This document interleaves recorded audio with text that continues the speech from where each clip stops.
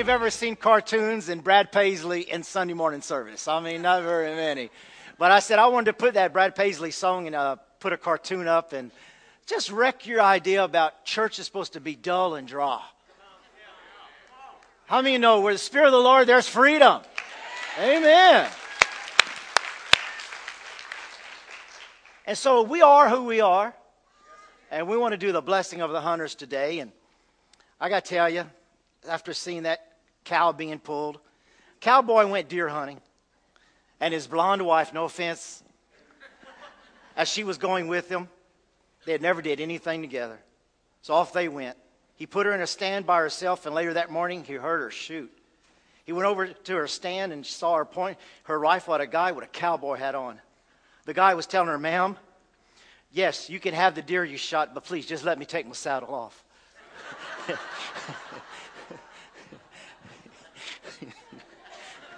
Maybe you heard about a couple that this dude, brave guy here, man. He took his wife and his mother-in-law hunting. And they were spending the night. He got up the next morning, couldn't find his mother-in-law. His wife started crying. They said, "Well, we got to go out and look for her." So they went and they found her up against a tree, and a bear was after her. And she was going, "What you going to do about the bear?" He says, "He got himself in that position. He'll have to get himself out."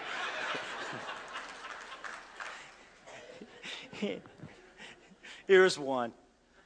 You got to have a clean mind for this one. A man kills a deer and takes it home to cook for dinner. Both he and his wife decide they don't want to tell the kid what type of meat it is, but they'll give him a clue and let him guess. The kids were eager to know what meat was on their plate, so they begged their dad for a clue. He said, "Well, it's what Mama calls me sometimes." The little girl started crying, "Oh, please don't eat it, don't eat it, don't eat it."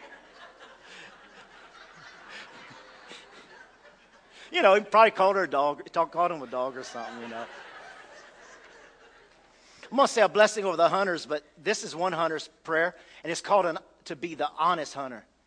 May I so love the truth that I always give an honest recounting of my hunting stories and keeping them interesting to my friends. May I also listen to my friends' stories and enjoy them without envy. And may I also kill within the limit. So I thought that was kind of cool. I just want to pray a blessing over you out of Psalms 91 in the Message translation. Father, we come before you and we thank you for your word, and we pray that you are our refuge. We trust in you and we are safe. You rescue us from hidden traps and you shield us from deadly hazards. Your huge outstretched arms protect us, and under them we are perfectly safe. Your arm feeds off all harm. We fear nothing, not wild wolves in the night, nor flying arrows in the day, nor disease that prowls through the darkness, nor disaster that erupts at noonday. If we stumble, you'll catch us, and your job is to keep us from falling. We'll walk unharmed among lions and snakes and kick lions and serpents from the path. If you hold on to me for dear life, says God, I'll get you out of any trouble. I'll give you the best care. And if you only get to know, you can trust me. How many receive that in Jesus' name? Amen. So we just pray protection and blessings over you in the name of Jesus, and pray you have a good time. Now, as we were thinking about camouflage, how many have ever looked up the word in the dictionary? Anybody thought about doing that? I love dictionaries, and so I looked up the word, and camouflage will preach. So if anybody says, "I don't believe wearing camouflage to church," you tell them it'll preach. And so I want you to see here. Here's the definition right out the dictionary. The disguising or painting or covering them to make them blend in with their surroundings. Right there, that reminds me of the angel of light. Things that the enemy puts out to try to just blend in the surroundings. Then it goes on to say, actions or devices intended to disguise or mislead. Misleading. That reminds me of the occult. Hide or disguise the presence of a person, an animal, or object by means of camouflage. Now look at this next one. To conceal the existence of something undesirable. To conceal the existence of something undesirable. And this example is right out of the dictionary. Grievances should be discussed, not camouflaged. He who covers his sins will not be forgiven. So many times we talk about living in a mask. We talk about camouflaging our real nature with who we are. And so right there, that'll preach. But I want you to see, concealing the existence of something undesirable. And the original word comes from the French. It means to camouflage, to disguise, or it means thieves. And so as you study this and you think about this word here, it starts making you think of not only being the hunter, but it makes you think about being the hunted. And on this camouflage day, I want to twist it. And we're going to get into some things that I want you to think about the difference between you being the hunter and being hunted. I want you to think about if you were hunting deer and deer could shoot back, that would change things. If you were hunting squirrels and squirrels had some Uzis, and they could shoot back, how many that would change everything? Well, I want you to think about an enemy who wants to steal, kill, and destroy. And that just like I've got some traps up here, I've got about 3 traps. I want to make sure nobody opened any while I was gone, because that would hurt. But think about these traps that they just don't put them out in the open. They usually put traps out and then camouflage it with leaves and pine straw and stuff like that, and the animal comes around and gets caught. And I want you to see, I found 3 pages in the concordance full of scriptures from Genesis to Revelation about snares. And I want you to see here, starting with 2 Timothy 2:26, that they may come to their senses. And if you have kids or loved ones that you're praying for, this is something to pray for. Lord, that they may come to their senses and escape. Somebody shout out escape. You'll see this word over 3 times, escape from the snare of the devil, having been taken by him to do his will. How many of you know we've not been born again to be taken captive again or to do the will of the enemy? It says in 1 Timothy 3:7, moreover, he must have a good testimony among those who are outside, lest he fall to the reproach and the snare of the devil. And that word reproach means failure or disappointment. Exodus 34:12 says, take heed to yourselves, lest you make a covenant with the inhabitants of the land where you're going, lest it be a snare in your midst. And the enemy is real good about camouflaging when you read the Bible. Jacob put on the skins of an animal, camouflaged himself to go into Isaac and to rob a covenant that was meant for Esau.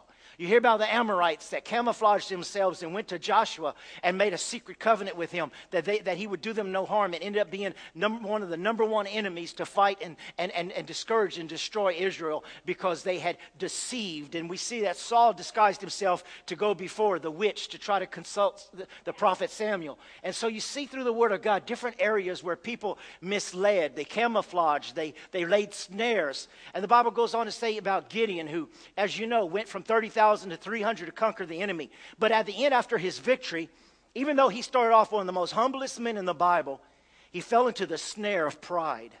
Then in 1 Samuel 18:21, here's Saul who says, I can't get David out in the open to kill him. God's protecting him. But I'll lay a snare and I'll use my daughter. I'll use my daughter to marry him, and she'll become the trap of his life, and the Philistines will be able to destroy him when I can't. A snap and a stare. Job 22:10. Therefore snares are all around you, and sudden fear troubles you. The enemy wants to bait the traps with things that would try to pull us out of the blessing and the covering of God to destroy us. He wants us to get the Lord wants us to get the mindset today of the danger of being hunted by the lion that runs around as a roaring lion to kill and steal and destroy. But let me give you the definition of the word snares. The word snare in the Hebrew means a seductive potential to violate life. The trap may not kill you, but it's got the possibility of setting you up for death. It may not kill you, but it can deceive you. And it can pull on your senses and your emotions to try to pull you out from the will of God to lay you in the trap. It's the seductive potential to violate life, to bring into bondage, to lower the level of life.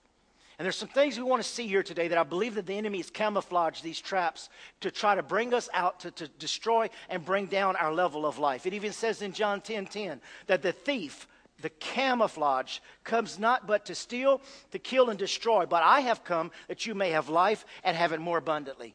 One of the things that brought my attention to this message, we were at some people's house last weekend just fellowshipping, and they invited us over, and they were watching that program Mountain Men. And as we were watching Mountain Men, this old-timer was going checking out his traps, and he came across a trap that had an animal that had been dead too long, and he just picked up the trap, opened it up, pulled the animal out, and just threw it. It wasn't any good. It wasn't of any use. And by seeing that, I could see so easily how we fall into the traps of the enemy. Not that the devil really wants you for him. He just wants to destroy your life. He just wants to lower your level of living, lower your level of happiness, and lower your level of joy. And he's just not going to go to heaven and pull your name out of the Lamb's Book of Life. He's not going to just come in church and steal you. But he's going to lay all these traps out and camouflage them because he knows where you walk.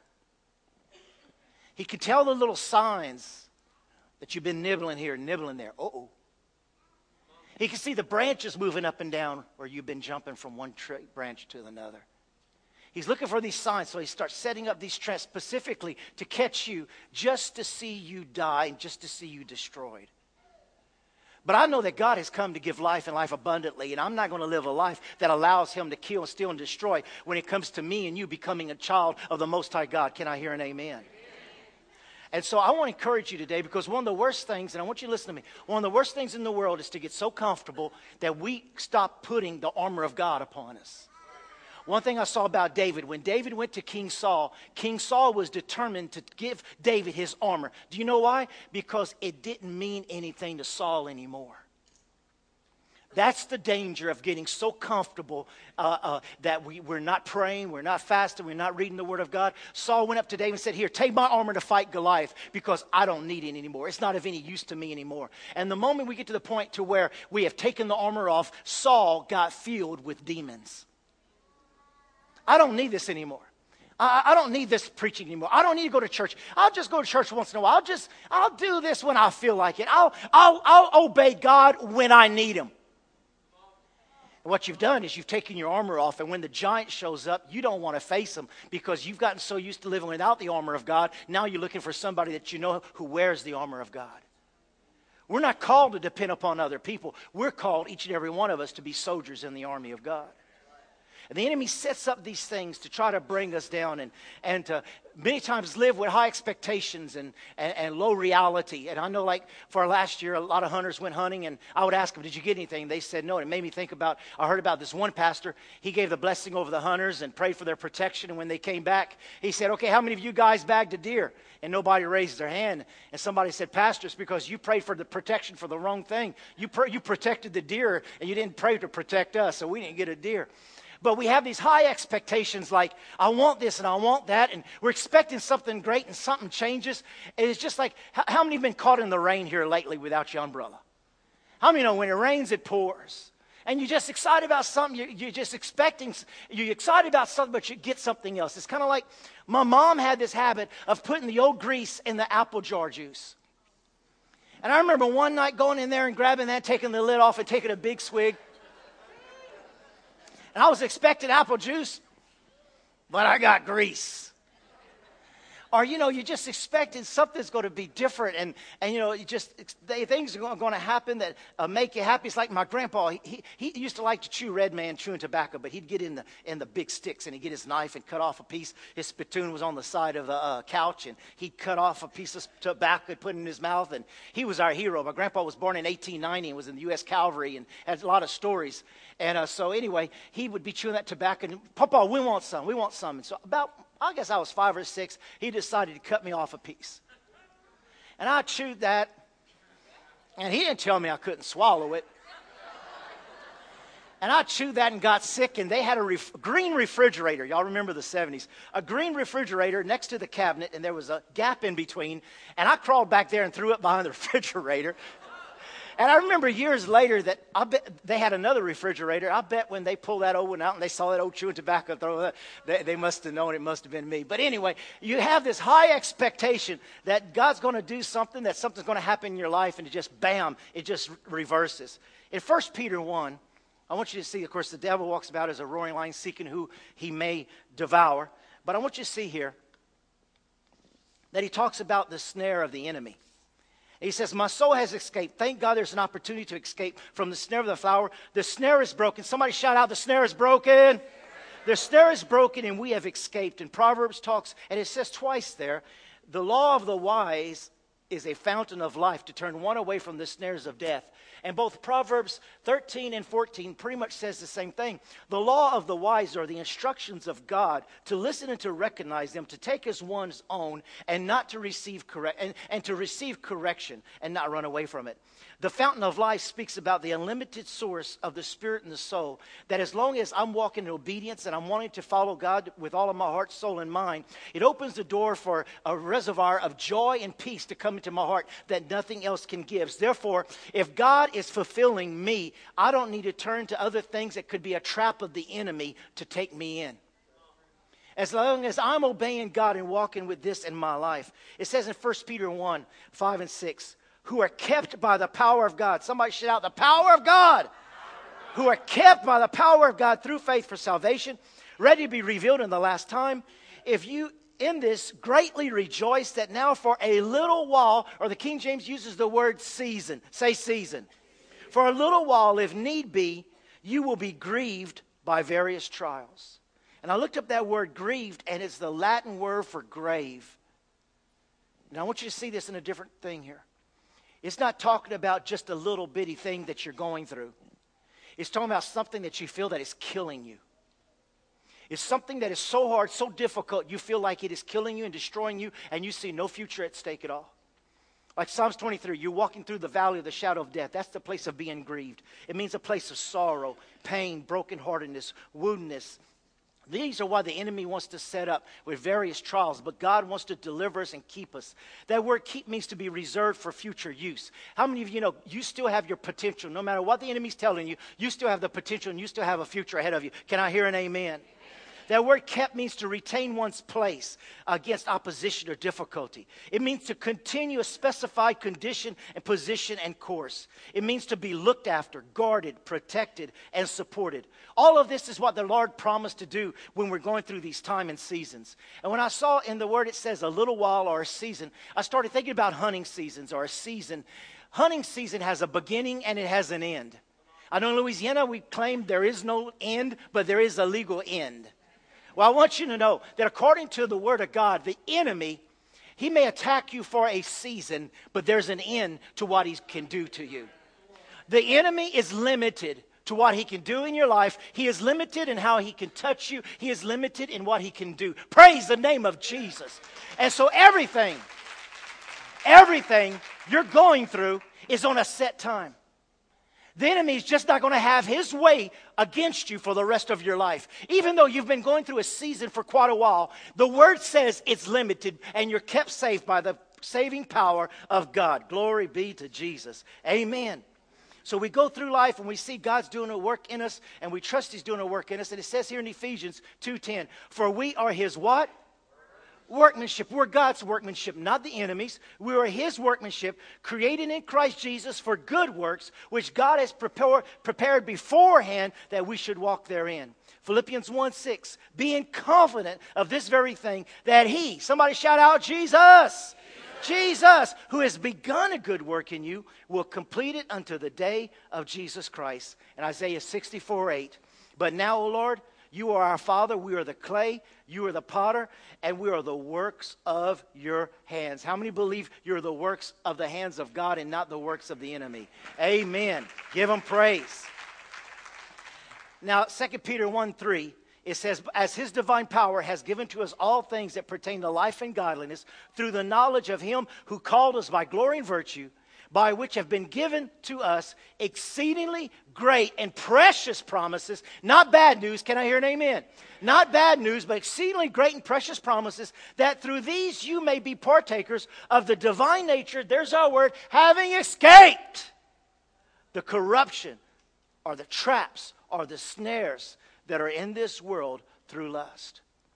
When you're going through these difficult, hard times, if you are going through your season right now, it's like, how am I going to get out of this? How are we going to go through this? You got to understand that it's important how you meditate while you're going through what seems to be your fate.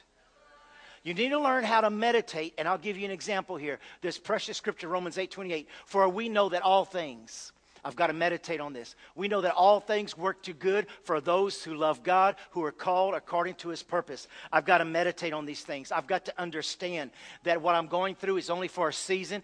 All things work to my good. I'm the workmanship of his hands. He wouldn't be allowing anything in my life that he knew that wouldn't help me become a better person or more prepared. I've got to trust him that he is in control, and there's only a season to this, and I'm going to come out stronger and better than ever before. Can I hear an amen?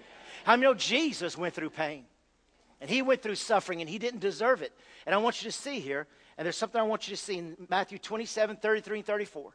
And when they had come to the place of Golgotha, that is to say, the place of the skull, they gave him sour wine mingled with gall to drink, and when he had tasted it, he would not drink. One translation says he spat it out. Now, when you look up the word sour wine mingled with gall or myrrh, it was used to dull the pain and to stop the swelling. In China, myrrh is still used. And one of the traps that I want to talk about just in the last few minutes that I have today is the trap that instead of meditating, we're medicating to try to get over the pain in our life. Jesus was suffering in a time in his life like he had never suffered before. He had done nothing to cause this upon himself. He wasn't in disobedience. He wasn't doing anything that should have brought this on. He was paying the price for you and I. But listen to this. He loved us so much, he was willing to put up with the pain instead of medicate so that he could go through for us. I want to ask you, what are you medicating that you should be meditating upon for someone else in your life? It's so easy. Right in 2010, there was 20 million addicted to drugs. Last year, 2011, is 22.5 million that are addicted to pain pills and other things. And we don't want pain. We don't want to go through suffering. That's why we are where we are right now, where we just want the government to fix it. Or just give me a pain pill. Just give me some medication so I can get through this. And some people accept it as a future for their life. Now, I'm not talking about medicine. I mean, if you are a heart patient, if you're a diabetic, if you're on heart medicine, if you're on pregnancy control, stay on your medicine. I am not saying to get off your medicine and crash. I mean, thank God for medicine. I tell you, when I've had different things happen when my wife was having our babies, I praise God for epidurals. I thank God when they came with that long needle and stuck it in her back, and it went from a screaming Indian to a sweet saint. I'm so thankful for pain medicine when we've gone through different things. But there's a possibility of many times we get addicted to it.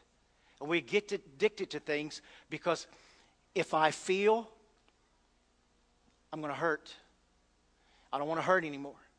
I just want something to get rid of the pain. I want something to help me to forget. I want to medicate the pain. I want to be numbed. One of the things about medication, it numbs, and this is the definition for numbing. To deprive one the power of sensation. It means to be unable to think, to feel, or to respond normally. To deprive of feeling or responsiveness. It means to lose the sensation of being able to feel, and it means to deaden the senses. Now, I know last year I broke my foot, and I couldn't go to the doctor right away, so somebody gave me some pain pills, and the bottle said to take 3. Of course, it meant 3 during the day, but I took 3 all at one time. And y'all might not have been here that service, but I thank God for people who love me regardless. But I came through here, and they had me down there, and I sat on a stool, and I had 2 guys on each side of me, and they were waiting because when I'm preaching, I start leaning. And my words were, praise the Lord. Hallelujah. And I tell you, I was not myself, and it was not the Holy Ghost. It was the 3 pain pills. And it's funny, but thank God for the medical advised season that I was on that. But it would have been ashamed that after a year, I'm still on it. That I get addicted to it. I just want something to numb. I don't want to feel it. I don't want to go through it. I want some anesthesia.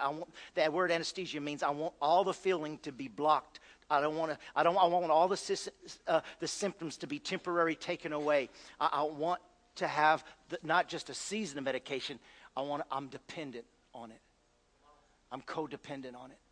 And the enemy will put medication, even though the doctor prescribes, oh yeah, you need the little green pill, you need a little blue pill, you need this for your nerves, and he covers it up, and just because the doctor says it's okay, and you get on it, a pill will never fix your soul. A pill will never fix your soul. And I know you've been through a hard time, and I know you're suffering many things, but you heard them last week. We had 50 people here giving their testimonies that because of the abuse, they turned to drugs. And the drugs never fixed them. Drugs will never get rid of the pain or the memory. Only Holy Ghost can do that. Only Holy Ghost can do that. And these pills cause our brains to dysfunction. I don't know about you, but my family does not have the DNA for alcohol. And if you ever go into a wedding or a family get-together and you see some of your family start drinking, and they just, just start drinking and drinking and drinking, and all of a sudden, you got that cousin who's crazy and the runt and the ugly one. And he gets about 4, 5, 6 beers in him, and all of a sudden he becomes Thupa-man. I'm Thupa-man. And all of a sudden, he starts going up to the ladies and go, hey there. And to him, he's Elvis. And he forgot he looks like the little guy from Lord of the Rings, But anyway, he starts getting these. And all of a sudden, he's Mr. Cool Guy. Or you ask cowboys, man, how did you ride them bulls? I was drunk. Or how did you do those stunts in those cars? I was drunk. And we talk, and I talk to people who've gone through those type of things, but the sad part about it is that a lot of people are caught up in the habit and the trap that they feel like they cannot exist without that pill or that substance to get them through. Jesus has offered the substance to get him through, and he spat it out for me and you. He wanted to go through it so that we can know he went through it for me. I'll go through it for him. And God, there is time for medication. There is time for different things. You're going through the death of a loved one. I know preachers who are doctors who give medicine to help calm the nerves and help that person going through that terrible time. I understand those type of things. But you have not been born again to live a lifetime addicted or dependent upon substances that will never fix your problem. Now, I'm not telling you, do not quit your medicine. No, do not quit it. Thank God for medicine. Don't quit your medicine. Let the doctor tell you it's time. Don't you self-medicate. Don't you under-medicate. Don't you take it on yourself. You've gone to a doctor, you get his professional advice. But I am saying to get your faith to a place to where you're not going to be on Valium and Xanax for the rest of your life. That you're going to experience a peace that passes all understanding. And God is going to fix you in a special way. Can I hear an amen? He wants you to gain. He wants you to be free. You see the commercials today. You take these pills and what do they say? The side effects may be, it may take the pain of arthritis away, but you may have suicidal thoughts. It may cause you to die of a heart attack or a stroke. And so we see all these things that comes through the snare of addiction. And I want to share something with you. I believe that they put children on Ritalin so fast, and immediately at 4 or 5 years old, they go, your child's ADHD or bipolar, ADD. And listen, I know that some are, but not everyone is. And I want to share something with you right now. I want to tell you this. The reason we got to put them on Ritalin is because they make us spare the rod, so we spoil the child, and so the spoiled child has to be on medicine. It's a trap. The Bible says, spare the rod, spoil the child. But let me tell you something about bipolar. We all got a little bit of bipolar in us. I got a little bit of ADHD and whatever else did. But I tell you who else did. If you read the Psalms, David, I tell you what, David was bipolar. You read the Psalms. He goes, my heart shall magnify the Lord God Almighty. And may my enemies have their eyes pulled out of their sockets and their brains given to the skulls. And may their children die the most worst deaths. And may their generations never last. And may the buzzards eat out of their heart. And I mean, if you read David, then he'll go, but I will magnify the Lord my God. I mean, you read Psalms, he could change like this. The Lord is wonderful. He's been good to me. Destroy them and let the ants eat their bodies. I mean, the dude was out there. But listen, if David would live today, they'd be giving him pills to calm him down. And the Psalms would have never been written. I'm not on nothing. It's just my language.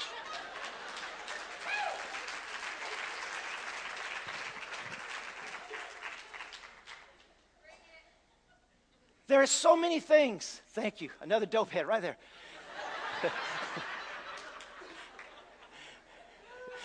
I'm beating the back. But the trap of the enemy is, it's okay because the doctor said to take it. It's okay because everybody takes it. It's okay because you go in the ladies' bathroom, they open their purses and bottles just pop up all over the place. I mean, so we've grown accustomed to it. And we just walk around with our traps. And we sing, I'm free.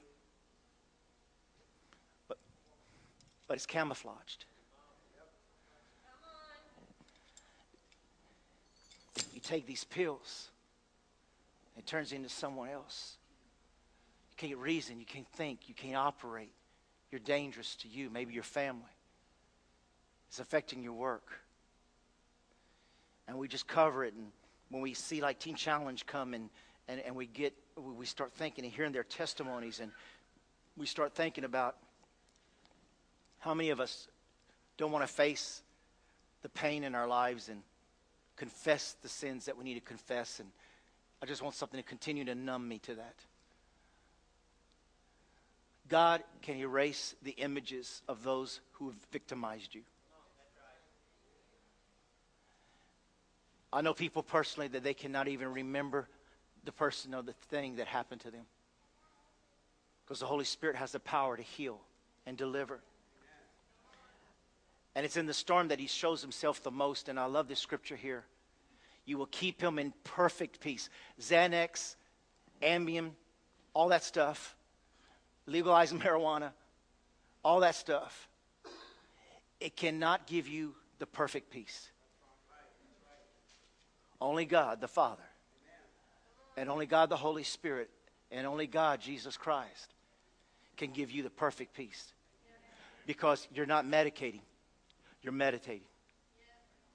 You're meditating upon the precious and promises and the power of God that is able to deliver your life, spirit, soul, mind, and body.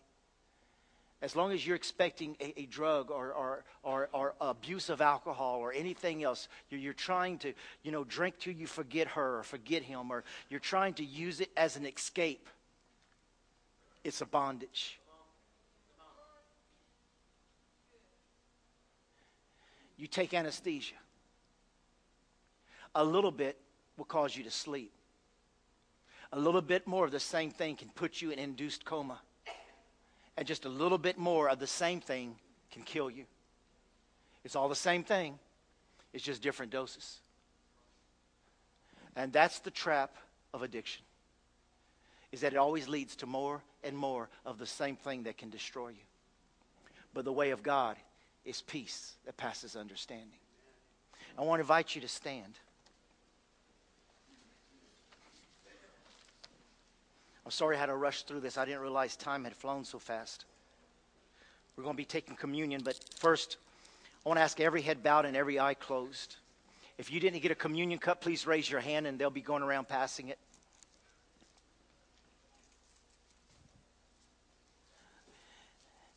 I just want you to open your hearts to God as we have read these scriptures and just shared just a few moments with you. He came to set free the captive. He has come today to open your trap that you fell in, maybe accidentally, maybe on purpose, but he still came no matter what's the reason. He's here to set you free. And I'm not going to ask you to raise your hand. It's not important to us who you are. It's important to the Father who you are. And I want you to know right now, he loves you. He loves you. He cares for you. And I know you want to be freed. He wants to free you from the pain, the addiction, the pull and the push that's just pushed you to where you're using things abusively. There's times you just take too much. There's some things you shouldn't even be taking at all. I want you to just bow your head, close your eyes. And I'm going to pray to the God Almighty with His exceeding great and precious promises, who is able to deliver you right now. I had a young man who came to me telling me about the big bottles of pain pills he was addicted to. And it led to other addictions. And one day he was in a field and he just got on his knees and he says, God, please take this addiction away from me. And a breeze just blew through him and he felt it was cold, then it became warm. And when he got off of his knees in that field, all the desire for drugs and other things had left him. And he's never desired it since. He was given his testimony. He's even been in the ministry, serving God as preparing to be a full-time minister. God is able to do the same thing to you. If you need counseling, if you need help, there's help available. But I want you also to know that God is available. He's the Lord, your fortress. So I want to pray for you. Heavenly Father, in the precious name of Jesus Christ of Nazareth, from every section of this auditorium, you know the lives. They're there for their own reason and for maybe they're not their reason. Their own fault. They're suffering, pain. They want to live a life numb of what has hurt them and people and things that have done them wrong in their past. Father, you know their hearts. You know their lives. You know those who are here right now that deep down they know they've become totally dependent upon certain things that they know is not healthy for them. It's not healthy for relationships. It's not as an example that they need to have. So I ask you, most holy Father, by the power of your Holy Spirit that raises the dead, I ask you to remove the stones from their tombs. I ask you to send your Holy Spirit on the inside of them and quicken and make alive a faith and a trust in you. I ask you that your holy anointing will fall upon them and arise within them, that will give them a confidence, a trust, and a boldness to rise up against the addiction and to better say no to the enemy, no to the trap, no to the snare, no to the addiction, and yes to the power of the Holy Spirit. I pray that you will smother them and that you will just baptize them in the power that is able to, that peace that is able to pass all understanding, to keep their hearts and minds in you. I thank you, Lord, you're breaking food addictions and other things that, Lord, we may not consider bad, but yet they're harmful and wrong. They're what we run to when we feel the pain instead of running to you. It's who we run to. It's what we say and what we do when we're told to run to you. You're the only one who can change it. So right now, in the authoritative name of Jesus Christ, I bind the spirit of addiction of any type. I bind the dependency, codependency upon any other type of substance that would make their lives a lower level than what you created in the image of Jesus Christ. I pray that as Christ was able to be strong and not receive what would numb him in his difficult time and most hurtful time of pain, I ask you to give us that same grace and strength to spit out and to say no to that which would harm and kill and destroy. I pray the spirit of deliverance upon this body now. And I pray that may we leave this place free. Not desiring for something to take the pain away, but desiring for the peace to come. And we receive that in Jesus' name. And with that, I want you to take the wafer as we get ready to take communion. And I want you to hold that wafer that represented his body and represented yours. And I want you just to hold it tenderly. I want you just to hold it tight. I just want you to see it as that addiction that's been holding you down. He was broken for what has broken you. He was broken and he was made pain for what has been your pain and your agony. His body was so unrecognizable upon that cross that the soldiers even felt mercy for him. But he didn't take it because he wanted to experience the pain and pay the full price for you and I. As he was broken for me, I desire to be broken for him. And that night as he gave bread to his disciples, he broke it. And I want you to take that wafer. I want you to break it right now. He broke it. He broke it for all my brokenness, all my ailments, everything that's holding me down. He was broken so that I can go free. And Lord, we praise you for the body of Christ that was whipped and totally destroyed, unrecognizable, so that we could become the temples of the Holy Spirit and have you abide with us permanently. We give you all the praise and glory. And in remembrance of Christ and his body, we partake of this bread now in Jesus' name.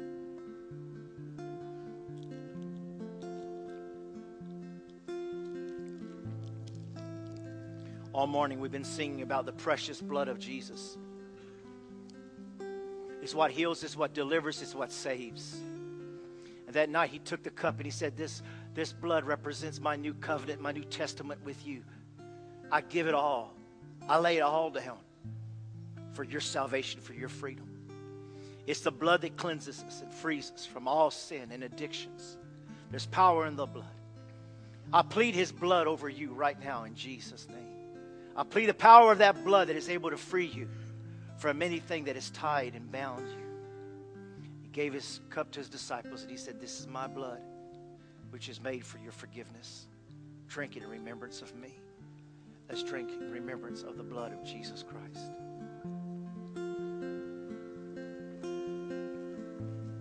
Thank you, Jesus. Just your head bowed, your eyes closed. I want to give you one more invitation. An invitation about eternal life, your eternal life. If you're here today and you don't know Jesus as your Lord and Savior, I want to give you an opportunity right now to raise your hand real high and say, I need Jesus as my Lord and Savior. I need forgiveness of my sins. God bless you, dear. Holy Ghost been working on you all service. Anyone else today? I need to surrender my life to Jesus. God bless you, sir. God bless you. Anyone else? Anyone else? You want to surrender your life today to Jesus Christ? I want to be saved. I want to be made worthy. Somebody else over here to the left. You raised your hand. God bless you. I want to surrender my life to the one who gave his life for me. Anyone else? Today is the day for you to surrender and give your life to Christ. Anyone else? Those who raise their hands, would you come and meet me up front as we get ready to pray? Would you come now? Let me pray with you. The one over here, one here, the one over here. Would you come and let me pray with you, please? Just come stand up front and face me. God bless you. God bless you. God bless you, sir. Anyone else today? Just ask everyone to be praying.